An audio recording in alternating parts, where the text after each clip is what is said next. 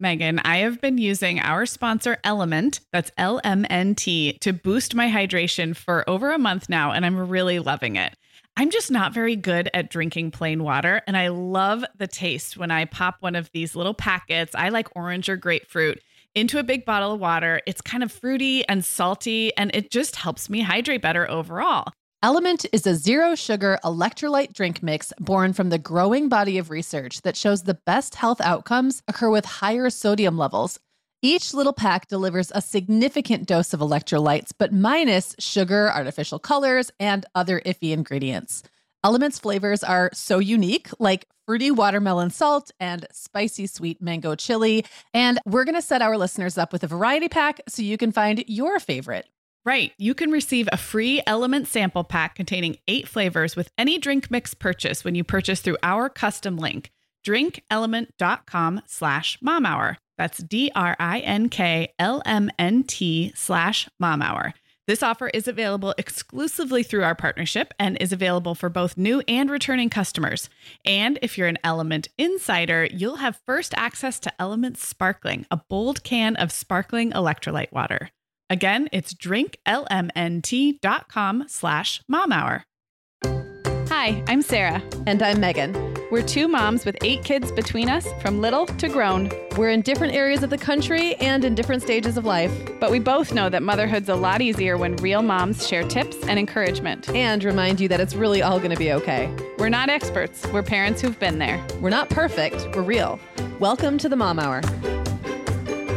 Hey everyone, and welcome to episode 219 of the Mom Hour. I am Sarah Powers, here as always with Megan Francis. Hey Megan. Hey Sarah, how you doing? I'm great. Today we are talking about the fear of missing out, FOMO. I am familiar. You are familiar with the FOMO? Yes. Yeah. When we were planning this and talking about it, I already said the word FOMO so many times. I'm already tired of the word. Well, didn't we just do an episode where we talked about why everything has to have a cutesy word now? And now here we are yet again promoting a cutesy word, but whatever. With an acronym. I mean, it is a real thing, and it really does affect motherhood and parenting. And so this is a great topic to discuss today. We are doing this as a fun collaboration with our friends over at the Coffee and Crumbs podcast. So our listeners, if you are not familiar with Coffee and Crumbs, you should definitely go check them out. They are also discussing motherhood and FOMO today. Their episodes drop on Tuesdays, just like ours. So go look for Coffee and Crumbs. The hosts are Ashley, April, and Indiana, and you will just love them. And they'll have very different things to say about motherhood and FOMO. So we didn't coordinate what to say. We just kind of chose the same prompt to inspire this episode. So yeah, it's kind of fun. Yeah. And if you're coming over from Coffee and Crumbs, welcome. I hope that you guys who are new listeners enjoy us. I think that we have a nice complementary relationship with them because we talk about the same kinds of things, but from a different angle. So yeah. And our kids are a little bit older. We're in different areas of the country and all of that. Yeah. So we should probably introduce ourselves real quick in case anybody's brand new. Tell everybody how many kids you have and stuff. Okay. So I'm Megan and stuff. I'm Megan. I live in Southwestern Michigan. I have 5 kids. They are ages 10 through 21. So I've been in the trenches a long, long time. And now I'm in a very different kind of life than many of you with little kids. And my 4 older ones are boys and my youngest is my only girl. So that's fun too. That is very fun. So I am Sarah. I live in Southern California in Orange County. I'm mostly a California person, although I did long stints in Chicago and also Arizona, where I had my 3 babies. They are now 11, 9, and 6.5. So I am still in the middle years, the elementary school years. I think you're in the gravy years. Yeah, that's what I keep hearing. It's really good. It's only worse from here. One fun fact about me is all 3 of my kids go to the same school on the same schedule and will be that way for a total of 4 years. I feel like that's like some kind of accomplishment. And a lot of you out there are probably looking ahead to those days. Yeah. And it's funny. I actually don't think I ever had that long because I had so many kids that by the time the littlest was in kindy, the oldest was already in middle school. So I'm not sure I ever had all my kids in one school. In fact, I know I didn't. Yeah, that would be hard to accomplish with 5. But even if 3 of your 5 were. Yes. So yes. Now they're in 3 different schools. Yeah. Well, Sarah, we both know this time of year can be crazy. So this is a great time to get ahead with no prep, no mess meals from our sponsor, Factor. I love how these meals are ready to eat and delivered right to your door. I mean, you can't beat that convenience, But most importantly, they're seriously delicious. Yeah, Megan, I agree. Our whole family was impressed with the quality and flavor of Factor meals we tried. And it turned out to be a great option for my teenagers when they got home late from a theater practice or came home from school super hungry. There's zero prepping, cooking, or cleaning up. Factor meals just need to be heated for about 2 minutes and they're ready to go. Yeah, and for any listeners with wellness goals this month, Factor has 6 menu preferences to support your lifestyle. Whether you're trying to boost your protein, avoiding meat, or simply focusing on well-balanced meals. And you can pause or reschedule deliveries to fit your lifestyle. Make today the day you kickstart a new healthy routine. Head to factormeals.com/momhour50 and use code momhour50 to get 50% off your first box plus 20% off your next box. That's code momhour50 at factormeals.com/momhour50 to get 50% off your first box plus 20% off your next box while your subscription is active. Okay, Megan. Well, over here at the Mom Hour, we are big fans of our sponsor, Our Place. In fact, you, me, and our team member, Katie, were all comparing notes on our favorite product. Katie was telling us that even though she's packing up to move her family to a new house, she cannot put that mini perfect pot from Our Place into the boxes yet because she's using it like every night. Well, as someone who also has a perfect pot, I got mine as part of their mini home cook duo set. I get it. It's nonstick, which is key, but it also has all these handy features like a steam release lid with a built-in strainer and this nice beechwood spoon that nests on the handle in this perfect little peg. Okay, well, I didn't get this pot, but now I want it. That sounds so great. Our Place's cookware is great to cook with, beautiful to look at, and healthier for us as well. All of Our Place's products are made without PFAS, also known as forever chemicals. In addition to their cookware and tableware, Our Place is also making waves with their Wonder Oven, the most stylish all-in-one air fryer and toaster oven. Again, free from the forever chemicals found in many of those air fryers. Listeners, Our Place offers a 100-day trial with free shipping and returns, and we've got a great deal for you. Go to FromOurPlace.com and enter the code MOMHOUR at checkout to receive 10% off site-wide. That's FromOurPlace.com, code MOMHOUR. All right. So Sarah, I think before we jump in, because we have a lot of ground to cover, like a lot of different kinds of FOMO and how it relates to motherhood at different stages. But I think because especially new listeners, maybe who don't know anything about us yet, haven't really gotten a taste of our personalities. And so I think it would be really helpful to talk about what inspires FOMO for each of us, which I think is probably very different. Okay, so for me, I'm kind of like, I guess if you had to sum me up, people would probably say of the two, I'm the free spirit. That's not always the case, but like that tends to be like I'm the type B or the type A. That's the, the assumption we kind of go with. So for me, like FOMO comes from this general fear of having to shut any doors or not getting to experience like everything. So like at the end of my life, I think it's not regret exactly, but I have this like almost nostalgia for a life I never had. It's like a weird thing so I want to experience more than is physically possible for me to experience in one life. That's part of it.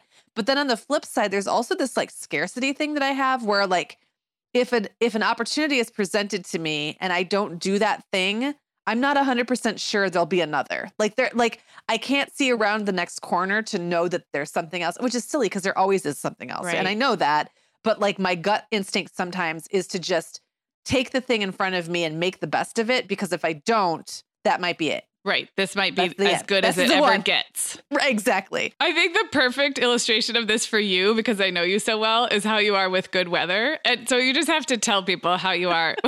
So Megan lives in Michigan where, winters are long and even summers can be temperamental. So you watch the weather app and are just always trying to like, is this as good as it's going to get? Should I go be in the sun right now? I spend a lot of time this time of year maximizing my life.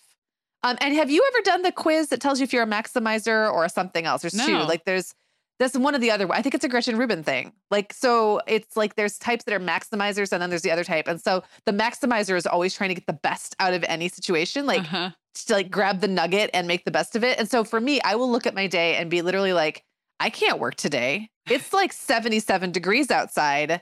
I'm going to go sit on a patio somewhere and have a beer, or I'm going to go like kayak, or I'm going to, I'm going to go to the beach. Like I have to take advantage of this because it might not happen again. And the funny thing is, of course, it's going to happen. It's going to happen, probably 60 more times this summer that there's going to be a really nice day. But what if on that day, I can't do that thing? Right. Right. So, it's like, it ends up, I can kind of be very spazzy. Like I'm jumping all over the place, trying to make the most of everything. And that sometimes the irony there, or I guess the consequence, is that you don't really make the most of anything. So that's something that I struggle with. Yeah. Okay. Well, I am exactly the opposite in many of these ways. I would have first said that I am not someone who experiences FOMO in the traditional sense, because you think of social occasions and not wanting to miss out on fun and, wanting to keep all your options open. And I am sort of the opposite. I actually am quite good at saying no to things. I'm not saying that is a good thing, because I think I can be very self-limiting. I like to know what is going to happen. I like to be able to predict outcomes and control things. And so anybody who relates to that knows you sort of, you put bumpers around your life and your schedule to minimize the chance that something's going to go wrong or you're going to feel out of control. And so I think what's interesting about FOMO is you do end up missing out, and you end up missing out because you have placed these careful boundaries around yourself. So I don't know if it's less of a fear of missing out and more of a risk of missing out, to be honest, that I have to then think about, okay, like where can I push myself to actually have a wider breadth of experience? So very different. Yeah. And I also want to just quickly talk about the whole, we have it's a very much a buzzword or a trend culturally right now to talk about saying no to things because you're not obligated to do them. And there is a personality type, and I'm one of them. We're not saying yes to things because we feel obligated. I very rarely do things because I truly feel obligated. I do things because I convince myself I want to. And those are two different motivators. And I think it's important because when we talk about just say no to this, like you can say no. The reason I might be saying yes is not necessarily the same reason you are.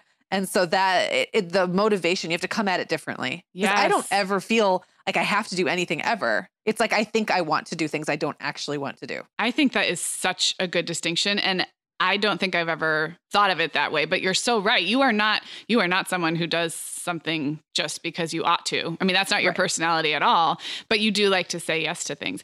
The other I think piece that fits in with my personality type, and maybe people can relate, is I think there's sort of a FOMO inherent in perfectionism. So I am someone who thrives on doing things really, really well.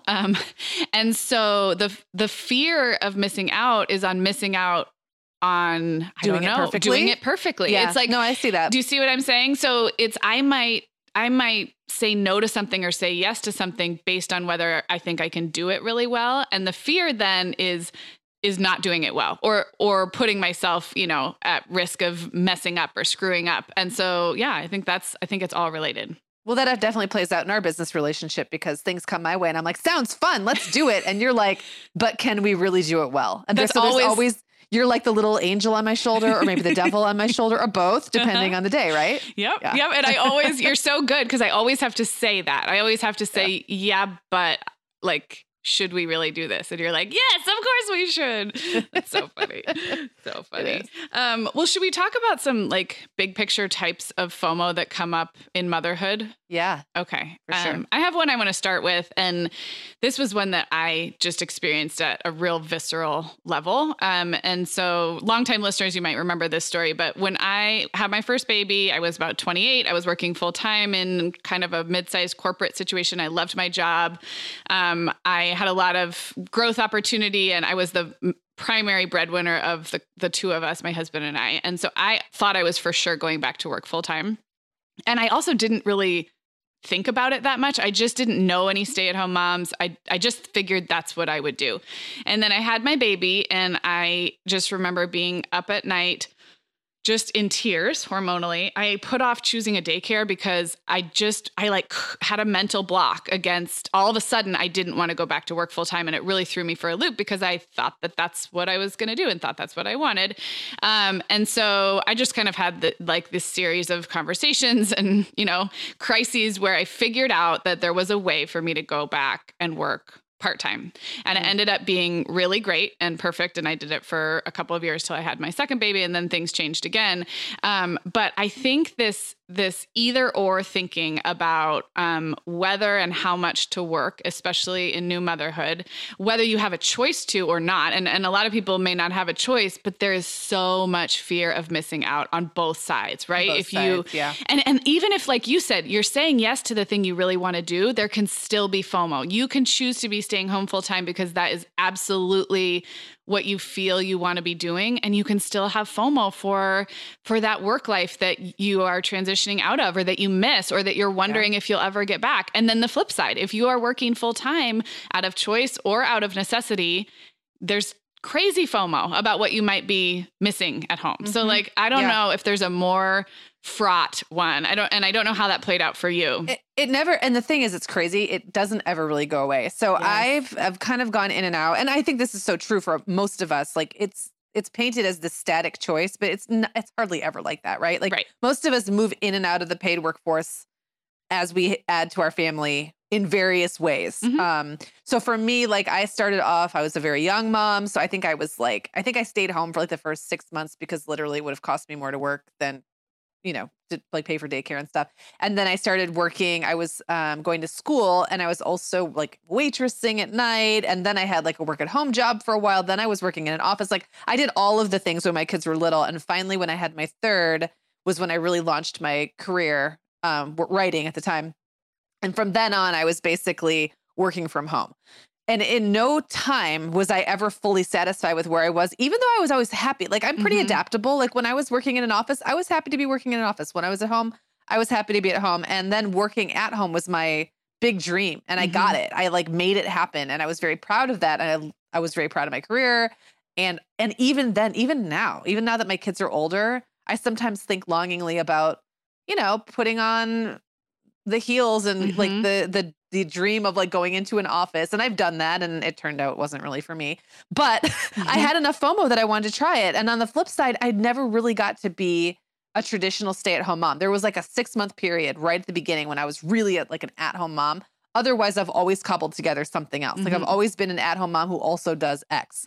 And I have had those moments, especially when my kids were really little, where I'd be kind of sitting, like looking longingly at the moms who can hang out at the gym longer than I can, or who can get together after the gym for coffee, and I have to go home now and work, or they get to go, they can go to the play groups, they can do all the things, and that's their job. And I never really got to have that. And I still have a little pang. Like it's like wanting that life I didn't have. It's not even like, for me, it was never really about because I didn't really think one would end up being, like my kids would end up better off necessarily one way or the other. It was more about me and like the way I wanted to relate to them and my life with them. And so, it still happens sometimes, and my kids are old. Yeah, I have kind of almost experienced a second wave of it so last year, my youngest went to kindergarten full time. And as I mentioned, same school. So, about 20, 25 hours a week, full-time school. And our business was ramping up at the same time. And there was no looking back. In fact, I almost like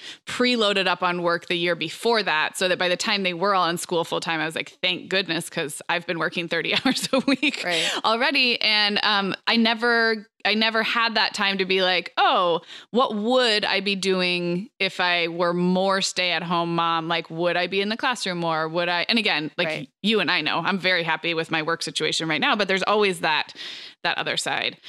So that brings me to another kind of FOMO that you brought up that I find so interesting, and I want you to describe it. But I'm calling it motherhood identity FOMO, and it's less about working, staying home, but more about the type of mom you might have envisioned yourself to be, and kind of having to say no or say goodbye or opt out of that vision. Can you describe it? Yeah. Well, so for myself, like, and this probably goes along with my personality, I have always been people would say to me, like, do you think of yourself as like a city person or a small town person or a country person? I'd be like, all of the above. Like, I want to do all of those things. And so I really, at different times of my life, would let myself go down these kind of like rabbit hole of dreaming about being this thing. And one of those, I had a very like distinct memory, or a very distinct fantasy of being this homeschooling mom out in the country with like chickens and goats and probably 7 kids who are running around the farm all day, dirty at all times. And like, like I live in an old farmhouse. Like I totally was all in on that to the point that at like when my two oldest were very small, I spent a lot of time researching like living off the grid. Like I was really serious about it. And I don't think for new listeners, I'm divorced, and I don't think my husband at the time and I would have I don't think that's something we would have done well together. Right. So I'm glad we didn't go down that path.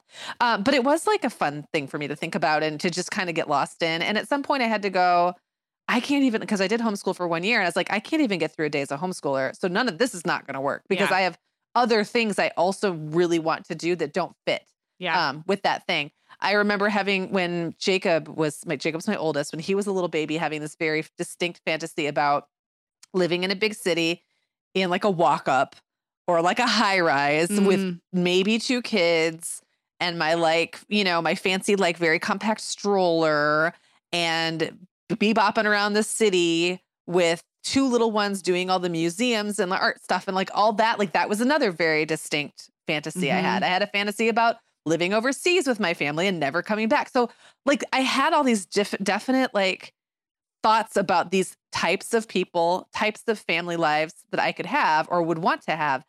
And I think what I realized is like, here I am, I've been living in the same small town for 10 years, going on 11. And we have a very nice, normal small town life. My kids go to public school. I work from home. I've done really cool things. I do a lot of really cool, fun stuff, but like those things just didn't work out. And it doesn't mean I can't ever live in the country and have goats and chickens. It's just not going to be at the same time I have toddlers and preschoolers. And it doesn't mean I can't ever live in a city in a high rise, but it's just not ever going to happen when I have a baby, like a baby. It's just those things were not going to coincide, I guess. Do you know what this reminds me of is like the game MASH that you played at sleepovers when you were growing up and, there was different jobs and different types of people you married. And I think it was much easier for me to try on those imaginary future lives before I had kids. As you're talking, I'm trying to think if I have an equivalent of different family life fantasies that have created some FOMO since I've had kids. I think less so than you. I think I did that more pre-kids. Like, am I going to be a writer living in New York? Am I going to be a dancer? Am I going to, and I can kind of could tell you how each of those played out. But it's almost like once I had kids, I settled down on the straight and narrow. Well, and we just did the episode the other day, The More Than Mom, where we talked about some of those fantasy lives that might have been, right? So that would be a good place to go back and listen as well. Yeah. But like, I think that I had kids a lot younger than you, that's true. I also am very, like, I can turn on a dime. So if I'm like, I can be on a path, and then if I see another path and someone else is enthusiastic about it, like, I think for me, like, choice of partner would have made all the difference. Yeah. Because if I could have wound up in any of those lives, if somebody else was like, it sounds like a good idea, I'd be like, yeah, let's do it. Right. But because this is the one that ended up being the simplest and the easiest for everybody. And it's what happened. And I love my life and I wouldn't change anything, but it is interesting. There is a touch of FOMO. Yeah. Around all those things. No, I think a lot of people can relate to that. So let's move on and talk about kind of classic social FOMO. And this could be defined as everyone's at the party except me. And the party, the party could be fill in the blank. I think in new motherhood, especially, it's a lot of image related things. Everyone's kids are wearing cuter clothes than mine. There's a lot of this overlaps a lot, I think, with jealousy and comparison. It feels like there's a lot of overlap to me, but it does seem like everybody's doing this thing and I can't or don't have enough money or don't want to. I mean, sometimes like we don't even know if we want these things, but all of a sudden in new motherhood, it feels like everyone is doing them. Is that something you experienced? Oh my goodness. For me, it was probably being like the ultra natural mom. I really, really wanted to do that and was able to eventually get okay with incorporating the things that were important to me and letting everything else go. But that took me a long time. The professional and family photos, yes. Like fancy vacations, I didn't really ever care about that. The amazing kid birthday parties, that was almost more like a very quickly passing fancy. Like I'd go, wouldn't that be nice? But before the word nice even comes out, my brain is already going, that already sounds like a lot of work. But I don't know about you, Sarah, but for me, there was like almost a tipping point or a switch that flipped where suddenly I just didn't care anymore. And I think it was maybe around the third kid when I was just like, I'm not going to do those things and I can't care about that.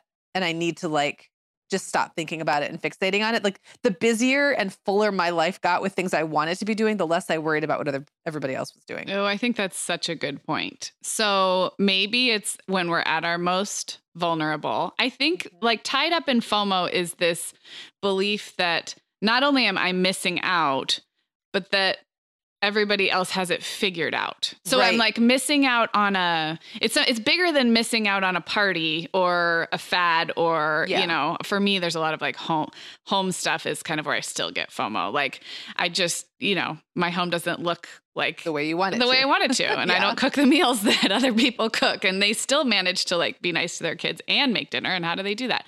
That's what you think. Right. But I think it's the fear of missing out, not just on that experience, but on the experience of having it figured out. And of course, what we know now is that they don't really have it figured out. No, right. And that very much plays into your personality, which is the having it figured out part. Right. Yeah. Well, like there must be an answer and I must be missing it. And that really that's where my FOMO really comes from, is like, there's something out there that I don't know how to do yet. And I must know. So do you ever get social? Now you're much more extroverted. For new listeners here, again, we're kind of playing to our opposites. We actually have a lot in common too, but we're playing up the opposites today. Megan's definitely an extrovert, a fun lover. You're very social. Does social FOMO come up for you now in the form of like, forget kids and motherhood for a second, but just you see that people are out or the weather's good and you wonder what's going on? And like, how does that feel to you now? I'm thinking about this. You would think so, but no. Okay. I think for me, I tend to make things happen when I want them to. So it plays out a little differently. I think I almost pre-FOMO. I believe there will. Okay, so here's an example. This week, I know we were going to get into later, like kind of where these behaviors, like the behaviors that can come up. But I'll just tackle this one right now. I'm in rehearsals for a show I'm directing, and I get out pretty late at night. And I'm amped. Like by the time I get out of these rehearsals, like they're dress rehearsals and they go late and I'm directing a bunch of teenagers. And when I get out, I am like, whoa. And I don't have my kids half the week. So I would come to a day when I knew that I was going to have like part of the evening used up, the part when all of my friends would be available, right? Because they all have kids and they don't stay up like till 11:30 on a Wednesday for most part. And I would start to get all anxious. Like I'm going to get out of rehearsal. I'm going to be super amped. And I'm not going to have anyone to hang out with because everyone's going to have gone to bed and I'm going to be lonely. So it's not like they're all off doing something without me. Yeah. It's almost like I'm pre-planning that I'm going to be lonely and bored and they're all going to be asleep. Right. Like there's nothing. I'm like, the lack of the party is what's giving me FOMO. Yeah. I'm missing out on something that's not even happening. And so I would start kind of bending myself into all these pretzel shapes, trying to figure out what I can arrange to do at 11:30 on a Wednesday. So that I won't be. And the funny thing is, I just went to bed. Right. That is, and it the was simplest fine. Conclusion is often the best one. Right. I just went to bed. It was fine. Like I read a little bit. Yeah. But so for me, it was like the fear of missing out on something that doesn't exist. And how do I create it? Like, how do I make this thing that maybe I don't even need? Yeah. Yeah. Yeah. That's so So interesting. it's a little different. I don't typically get like everyone is doing X, Y, or Z without me, because somehow my brain believes, even though I know it's not true, that if I really wanted that thing, I could get it. Yeah. Yeah. Well, and you are, I think that is your personality. You are often the center of the fun. So it would follow that if you wanted that kind of fun, you could go have it. So I think that's logical. But I just have to find the other people and they're all asleep. Dang it all. Well, you're still awake because you're on Pacific time. I know. But that's like, that's like your evening. Yeah. I feel like I've been very needy this week, like voxing you late at night and stuff. So I'm good at putting my phone away and I don't even know. Well, not surprisingly, I don't really experience social FOMO because you want to go to bed. Like to go to bed and stay home. Yeah. I'll just leave it at that. Before we take our break, I want to talk about it's kind of a big category, but I think a lot falls under it. And that is, I have a new acronym for you. Do you see it here in our outline? It's pretty great. This is the fear of... Yes. FUMCU or FUKMO? FUKMO. FOMO. It sounds like it should be inappropriate, but it's not. It's the fear of our kids missing out. And this is something I see a lot. My kids are elementary school age, so we're at the height of activities and academics being acquired rapidly, right? Like we could try soccer, we could try taekwondo, we could take piano.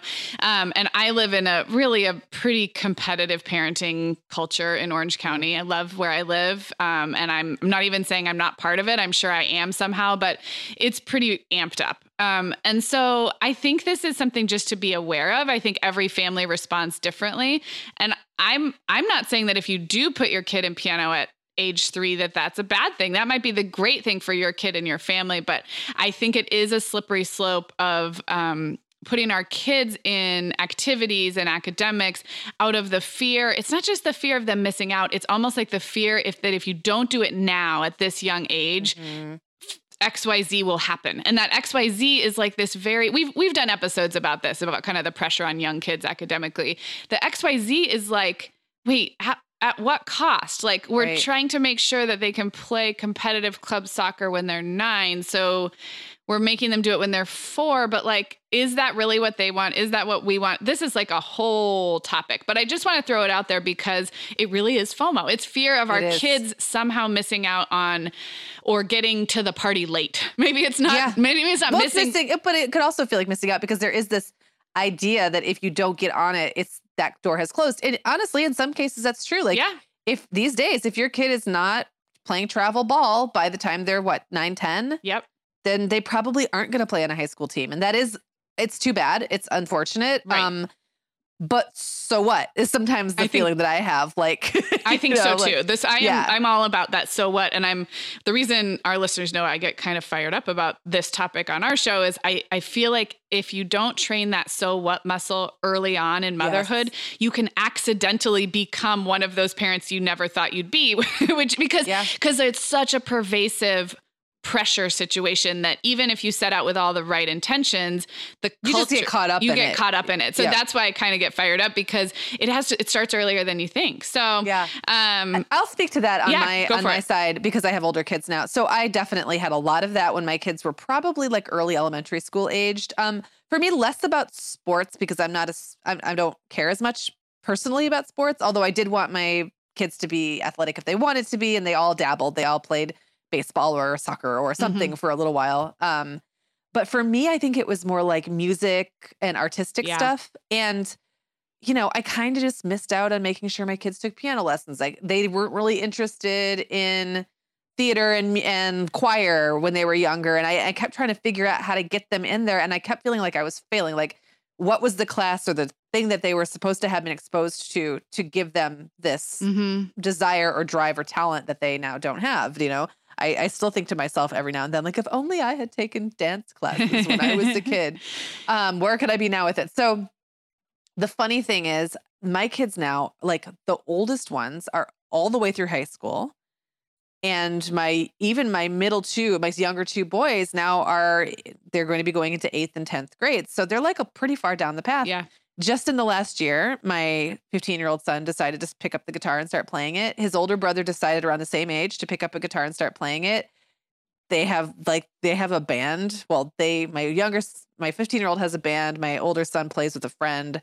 Clara has been making awesome art in her room, and all I do is buy her supplies.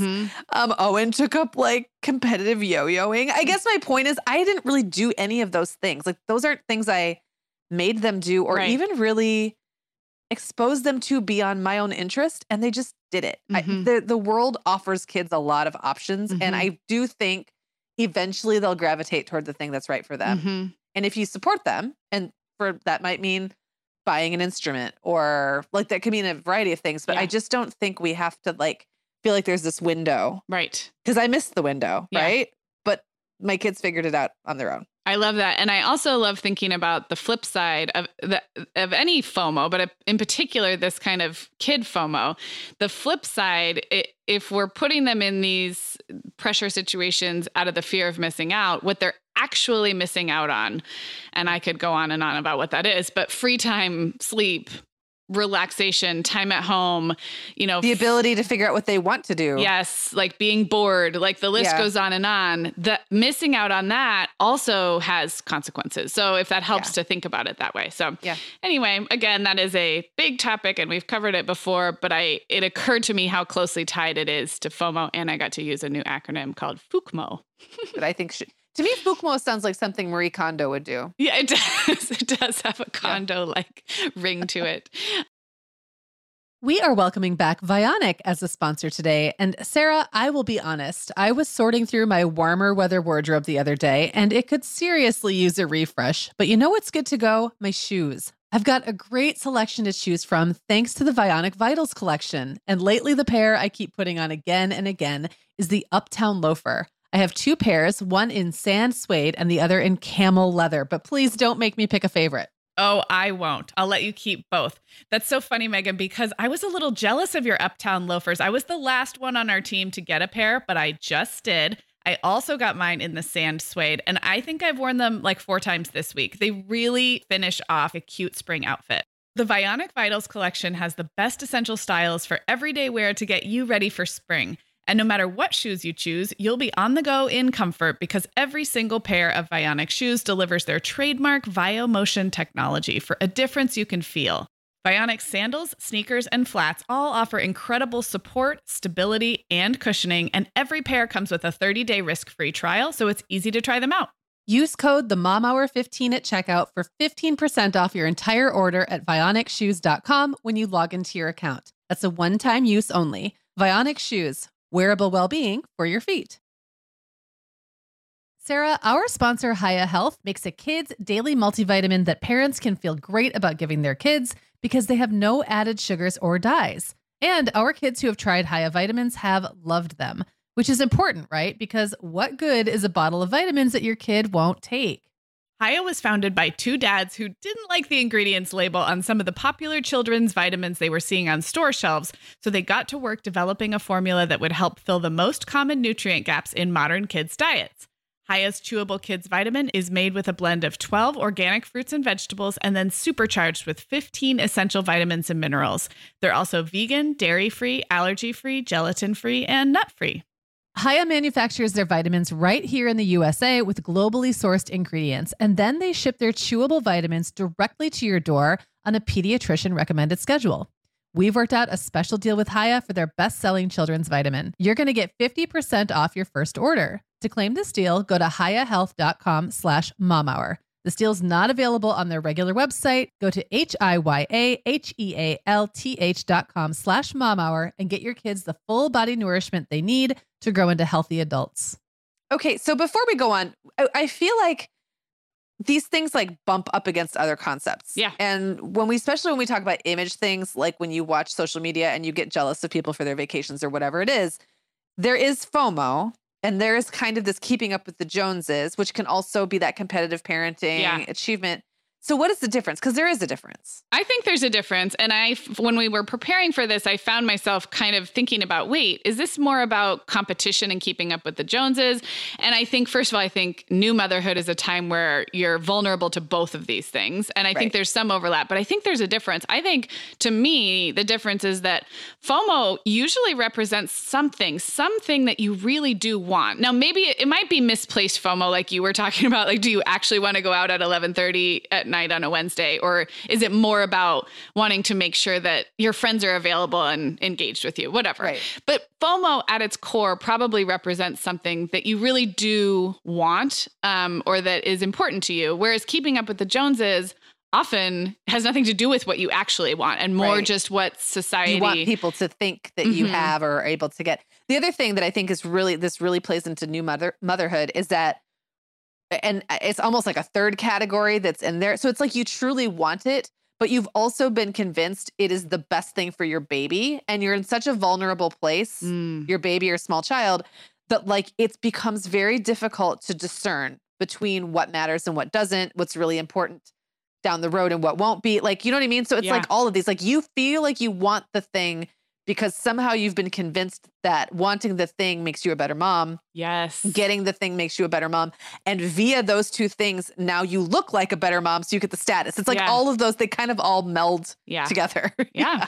And all of that makes it so hard to tap into or remember what you actually want. I mean, that's, I think, what one of the really struggles of early motherhood is all of those things conspire to just cloud and drown out the simplest the simplest things, which is what's best for my family and what do I really want. And that sounds so simple, but yeah, I think both FOMO and keeping up with the Joneses or competition can kind of cloud those. So it's good. You know, I think you and I have always in this show come back to like a couple of concepts.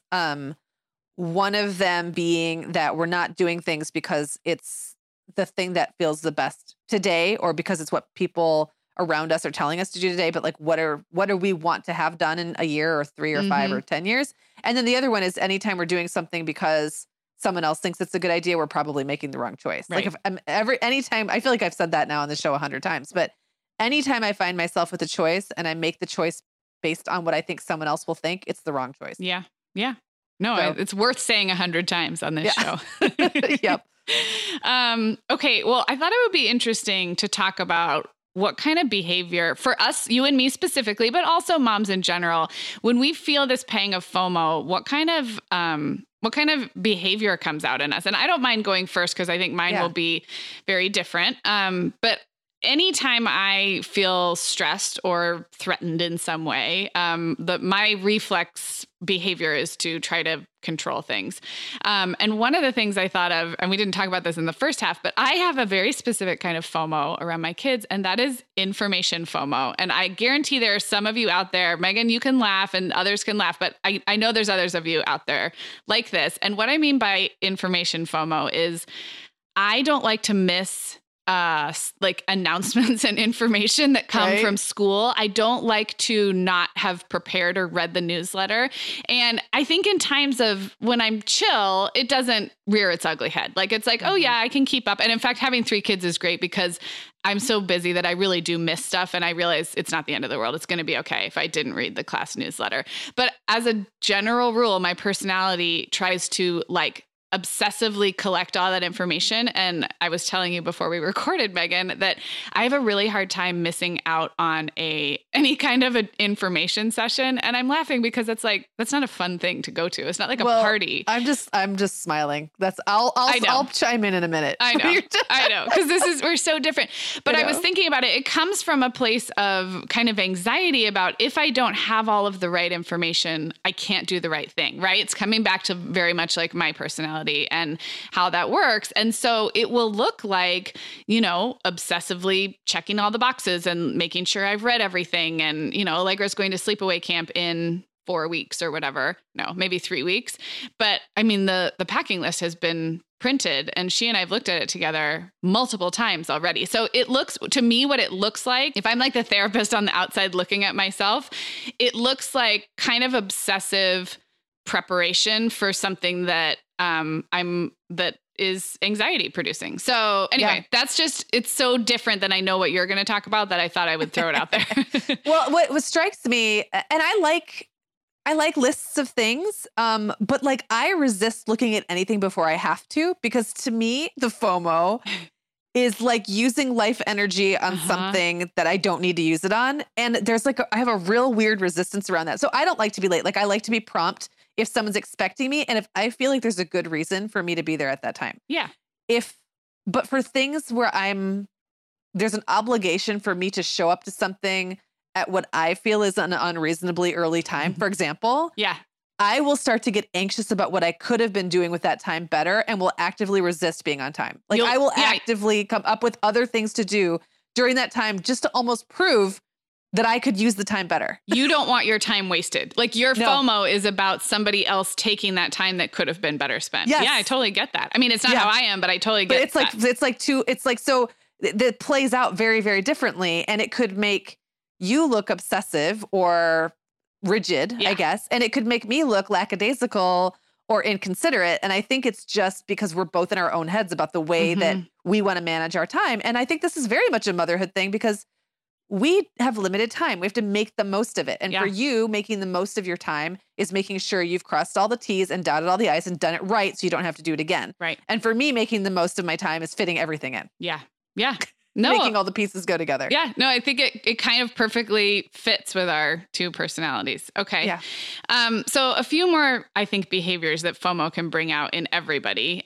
One, and we touched on this with the kids' activities, but even with little tiny kids, I think FOMO can make you or cause you to put your kids in situations that they don't feel great about. And that's it can be kind of a bummer. I'm thinking of like, if you have FOMO about having like making sure your holiday is perfect, for example, and we've all done this, you might look back and realize like you forced your kids into matching outfits, made them stay up way past their bedtime, and everyone turned out okay. I am not suggesting that you somehow scarred your kids for life, but as a pattern, if we get into this pattern of letting FOMO rule our decision making, it can mean that we're putting our kids in situations where they're overtired, they're cranky, they're not having fun. At what cost? Right. So that's again, I'm not out to say anybody did the wrong thing by. We've all done it. Yeah, we've all done it. But that's a behavior it can bring out. Let's see. Do you have any? Oh, I have several that are kind of about me personally, but I think a lot of people will relate. So, we already talked. So experience FOMO, which for me is the kind of FOMO where I just want to do all the things, can make me say yes to things that because I want to, but then to feel like I'm not doing them well, like to feel like I've taken on now so much that the really important things to me, like it's kind of the urgent versus the important. I take on the thing that's right in front of me. That's finite that I think, oh, I could do this because I can, like I can juggle a lot of balls. But then there's like the important underlying things that I somehow am not getting to. Then those things never go away. That's one thing because I'm such like a project-based person, like I'm a person who like the thing in front of me is what I'm really good at doing. But the maintenance stuff sometimes slips. So I'm really good at knocking something out because I have to. But then there's a lot of things that I don't maybe necessarily have to do that I should be doing, right? That like are really important things. And they tend to get short shrift. So that's one. Yeah. Social FOMO, I talked a little bit about this earlier, but like sometimes it leads to me putting what I perceive as other people's social needs, which often are just my social needs in disguise. Anyone an Enneagram person out there? We did a whole episode about it, but I'm a 2. And I sometimes project my need for social, interaction, validation, feedback, validation as someone else needing it, and then go out of my way to deliver on that need when it's really just my own want. It's a weird circular pattern I get myself into, but I really have a very strong need for solitude and quiet too. And I don't always, honor that need. And then I guess the third would be identity FOMO. When I'm wishing that I was the, homeschooling mom in the country, skipping around with my chickens and goats, I can fail to look around at what I do have and really be happy and satisfied with it. And I think that's something probably everybody can relate to. Everyone can relate to. And like we said, it can kind of cloud like the fact that you actually have what you mostly wanted right in front of you. Right. Exactly. I was just going to throw it out there that FOMO can make you spend money and time on things that you don't necessarily want or need. And I mean, everything from the Target trips that are relatively superficial, but also, like bigger things too. And that goes back to the keeping up with the Joneses, but it can definitely affect our behavior patterns around how we spend time and money. And then I'm glad you touched on that kind of not appreciating what you have, because the other one I made a note of was FOMO can really like take you right out of the present moment. And I know that's a catchphrase that we hear all the time. But if you are experiencing FOMO, really experiencing it, you're not in the present moment. You're either future casting about what you could be doing and trying to figure out how to get that thing, or you're looking back or like having some kind of regrets about the past. So you're not in the present. So that too. Those are all bad things. I know. FOMO makes us bad. Darn it all, FOMO.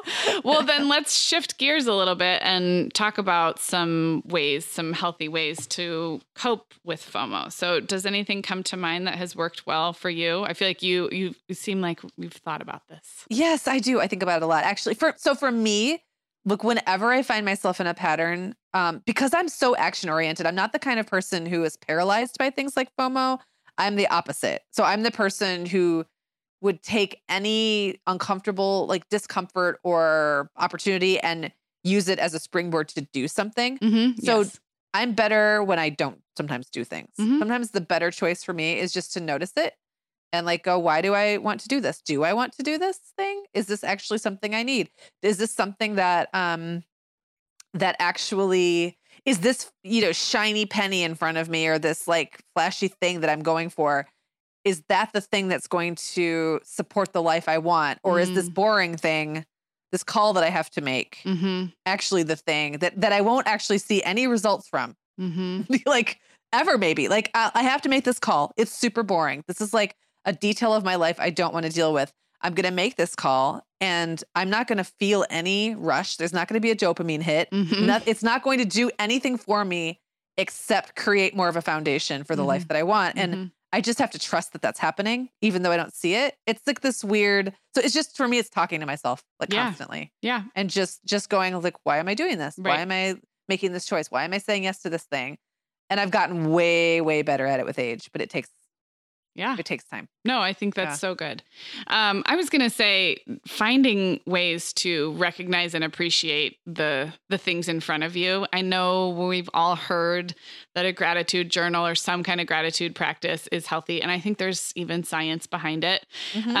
So whatever that looks like for you, I think it can be as simple as writing stuff down every day or just noticing the things around you that not only are great, but are exactly what you wished for. When you were having FOMO 10 years ago because you wanted a house full of kids and this like wonderful chaotic life of driving kids around and play dates. And that was like, you had the FOMO for the thing that you have now. And now you have it. Yes. And now you have it. So I don't have a specific gratitude practice that I can recommend. And it's probably something, I mean, that I think we all benefit from it. But I think whatever you need to do to notice and appreciate the things that you currently have. And then the other side of that is, and I do this self-talk quite a bit, whatever you think somebody else has, they are having hardcore FOMO about something. And it might even be something that you have, right? Like the person, it's so cliche, but the mom who seems like she has it all together is for sure struggling. I mean,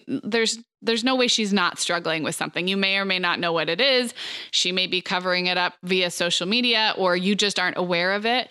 But whatever, when we're having that, especially the social media induced FOMO of the pretty house and the nice vacations and all of that, we have to remember that we are not seeing the whole story, and that person is well acquainted with the feeling of FOMO. They absolutely are. I want to back up really quick and talk about the gratitude thing again, because I know that Sarah and I both resist sometimes things that feel trendy. We don't like to jump on board, and then the gratitude thing. So I have definitely, I journal, and that's how I work through a lot of these things, but I don't like sit down and go every day, today I'm grateful for. So if you're also resistant to that, one thing that has been helpful for me is to like literally go back in time and say, what would 25-year-old Megan have wanted from her life? And then to look at like, where was I then and where am I now? And could I even have imagined that this is what I would have accomplished by then? Like, no, I would actually be blown away.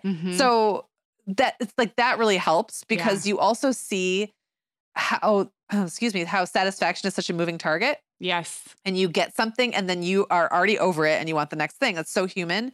And we all do it. But it's not accurate. Like you have to back up and see the big picture and like the path that you've taken and the dips and the struggles and the challenges and how you've overcome them. And they're so easy to forget, even in a more finite, like when you and I are talking about, like when we'll say, oh, remember when we were just launching the show and we were trying to do this or that thing. And then we'll be like, when was that again? And then we look back and see how much we actually did in a year. We're always like, wow. Yeah. Because when it's happening, you don't notice what you're doing. Right. You don't really see it. We need somebody celebrating our milestones like we celebrate our kids, know?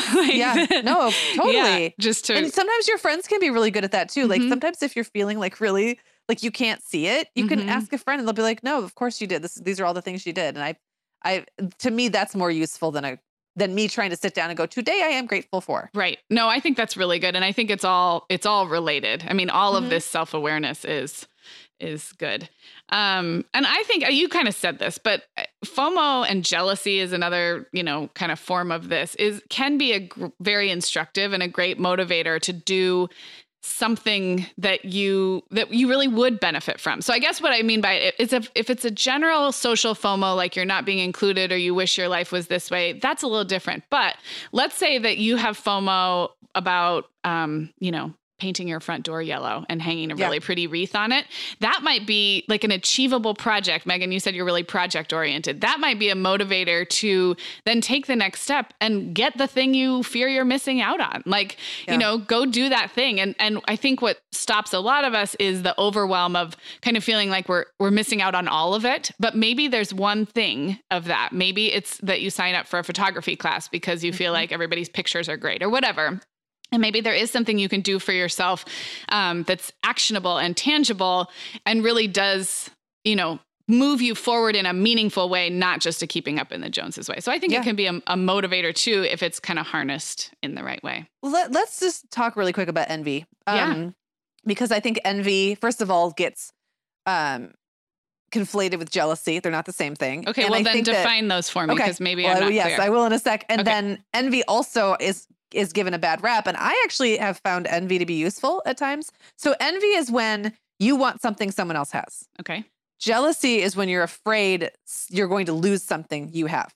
Oh, I don't think I ever understood that. I think I actually looked it up when I was blogging a lot because I was very confused about the difference between the two things. And like for me, envy had sometimes been to me a useful thing. Like in my career, I'm not a very jealous person. But I did sometimes I'd look at it was something cool someone had accomplished and go, "Ooh, I really want that. Like I want that thing that they did. I want they were able to write this amazing book and I want to feel that feeling, right?" So I would envy that thing and then it would motivate me to kind of try to figure out how I could also have that thing. It really wasn't a negative emotion because I could also be very happy for them at the same time. So that's such a good clarification. So jealousy would be like someone has taken or might take what you have. So you might be jealous in a relationship of someone who's closer to your bestie than you are. That would be jealousy because you're threatened. You're threatened. But I think sometimes when we look at what other people have, this is where it gets a little confusing, but I'm going to do my best to muddle through. I think sometimes our brains take what is actually envy and turn it into jealousy because we perceive that if that person has it, I can't.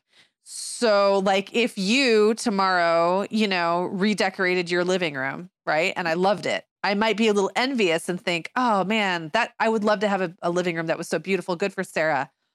Or my brain, my lizard brain, my reptilian brain could go a step further. And sometimes it's imperceptible. Like we don't even know we're doing it, but it's like, because Sarah has that, I can't. Yeah. Because she has something I don't have that allowed her to get that. Like I've now taken this thing that I want. And because you have it, I've made it as something that I can't have. It's just this weird thing that our brain, it's like a trick that our brains do. But I think it's important because to me, envy doesn't have to be negative. Like it can be really positive motivator if we look at it in the right spirit. And it's because I don't want to take away your living room. Right. I want you to have that. Right. Like I want you to have success. I want you to have happy kids. So I want you to have all those good things. But if I start feeling like if you have them for some reason now I can't have them, then I don't really want you to have them, do I? Yes. Because I want them for me. Okay, my mind is blown because I really didn't ever know or understand or even think about the difference. Yeah. So I just think it's useful sometimes if you look at what someone else has and the feeling is more negative than good for them, like why? Yeah. Just ask yourself why. I love that. I can't solve it, but it's a good question to ask though.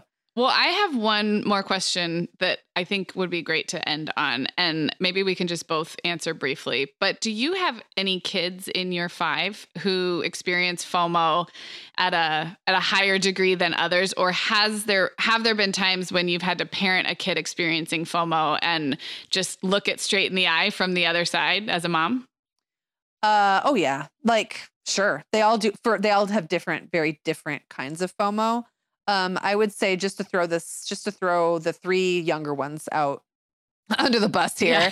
Clara has like she has kind of what other people are doing FOMO. Okay. So she really, and because she's the youngest, I think that's a very typical thing. She sees her older siblings doing cool things and she wants to be like, hers is more experiential. She wants to be experiencing those things, excelling at those things. She like has a couple YouTubers that she's really into and she wants to like already have had like a YouTube career and she's 10 years old and I don't want her to even like have an account, you know? So that's one. Owen, I think is more possession Yeah. He really wants what other people have. He wants a lifestyle. He is the one who will come to me like the minute he has money in his hand and go, so there's this thing that I've been looking at and now I have $20 and can I buy it? Like he already knows, like in his mind, he already has it all figured out. And then for Will, it's social. He's my most social kid and he cannot miss a party. Like his brain is a calendar of social events and dates. And he's really good at keeping up with everything because it's very important to him. And he's going to be a sophomore. So it's natural, but he's always been that way. So like in his mind, he'll come to me like really, really proactively because he knows that like his dad and we have opposite schedules and sometimes things get missed because he's got an event here, but John's already planned something for him to do that weekend. So he will very proactively come to me and say, okay, so on the 20th, it's Hayden's birthday party. I'm going to leave in the morning. I'm going to go to the party. I'll be back that night. Then I know we have a camping trip the next day. So I'll make sure that I'm home early enough. Like he's got like it all family figured out. social director. He is. It's very convenient. Really is. Well, it's convenient. It's convenient for him. Yeah. he really only manages his own calendar, right? But it is useful because he's the busiest and he manages it. I don't really have to do much but drive him. Yeah. Which is helpful. That's so I don't know what about, so when you say like, I guess the only way I manage it is just to have to sometimes say, we can't do that thing right now and it's going to be okay. Yeah. Like, like Owen, right now is not the time for you to spend the last $20 you have on this thing. What would happen if you waited 24 hours or 48 hours? Maybe something else would come up you want that money for more. And then with Clara, it's like right now it's a lot of saying no to Clara and I hate it, but she can't do it all. Welcome to motherhood. Exactly. Exactly. What about your kids? Well, I mean, the one who comes most top of mind is Violet. She's the youngest and her FOMO is just the classic FOMO. We've talked on the show about she really has a very hard time playing by herself or being by herself when in fact she has a great imagination and I think if she could settle into it, I've given her lots of opportunities to learn to play on her own, but to her, if there is fun to be had elsewhere with her older siblings, she must be in the middle of it. And it causes a lot of, sibling strife and it causes her to, we've talked about this, to almost like have hurt feelings before anybody has even hurt her feelings. And then have such a classic younger. Yeah, exactly. Thing, yeah. And so that's like FOMO in all capital letters, like tattooed on her forehead. So I had to think about what it looks like in the other two. Reed is my very kind of inflexible, like more like me type of personality. And so for him, what would feel like FOMO would be when plans change or things don't go what he's expecting. So he's always, you can see it in his face. He has a fear of missing out on the thing that he's expecting. So changing plans or having to stay flexible is really hard for him. And he's 9. He's gotten a lot better and we've worked on it, but it's almost like an anticipatory FOMO. That's what I was going to say. Yeah. So he thinks it's going to go awry even before anything has gone awry. Yeah. Or if there's one little hint, we're running late, so we might not get to do that thing. His mind is in full panic. So that's like a different thing that we've worked through. And like, gosh, I'm trying to think of the way she experiences FOMO. It's going to start happening because she's going into middle school. Social dynamics are changing. She does not like to be late or to miss things that would be fun. I mean, that's kind of classic FOMO with her friends, but I think I'll have to get back to you on that one. Yeah. Well, and it's sometimes like with the older two, I really wasn't coming up with anything. So it might just be, they're just normal. Yeah. Yeah. She's pretty even keel. Just normal. No kids. Like the rest of us. No kids are normal. That's true. Okay. Well, we are going to wrap up, but just another welcome to our new listeners who came over from Coffee and Crumbs. We're so glad you popped over. Hopefully you will stick around, subscribe to our show. In the show notes, which are at themomhour.com. And this is episode 219. We will link up all the places to find us. We're just the Mom Hour on social. We're pretty easy to find. So be sure to say hello if you come find us. I will also link up a couple of other episodes you might want to check out next in our show notes. And we have a page just for new listeners. It's at themomhour.com/new. And we always round up our favorite episodes kind of by age and stage on that page. So if you're looking for more, our archives are a bit daunting. We're like over the, 300 with all of our bonuses and stuff. So and then longtime listeners, we're glad you're here too. And thanks for sticking around. Megan, this was really fun. This was really fun. We'll talk to you guys soon. All right, everyone, thanks so much for listening. And if you haven't already, head over to coffeeandcrumbs.net/podcast. There you'll find all the episodes of the Coffee and Crumbs podcast, including the one on motherhood and FOMO, which is available today. You can also check out Coffee and Crumbs wherever you're listening to this podcast, and be sure to subscribe to their show. Check them out if you haven't already. And Coffee and Crumbs is also on Instagram at Coffee and Crumbs. We had so much fun collaborating with Indiana, Ashley, and April on this little pairing of podcasts. Let us know what you think. Shoot us an email and definitely go check out their show as well. Thanks, everybody. The Mom Hour is supported by partners like Erica. Erica is the social media health app for teens that gives them the tools to unplug when they need to for improved health, study focus, sleep, and daily balance. Erica was built by a dad of 3 boys who saw that teens themselves were really becoming self-aware to the risks of social media, and he wanted to help them self-regulate.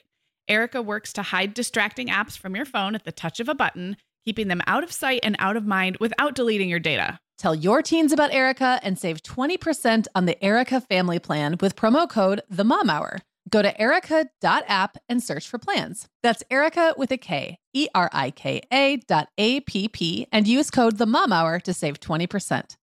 Sarah, I started a Substack last spring, just kind of as an experiment, and it turns out I love it. I'm treating it kind of like an old school blog, writing about things that are happening in my life. Megan, I've loved following your stuff on Substack, and I actually just really like Substack in general. You know, we've both been a lot less active on Instagram lately, and I'm finding that Substack scratches that itch to connect and create without all the busyness of a typical social media feed. So I would love it if Mom Hour listeners wanted to look me up there. I'm at meganfrancis.substack.com, and that's Megan with 2 A's, MEAGAN Francis.substack.com.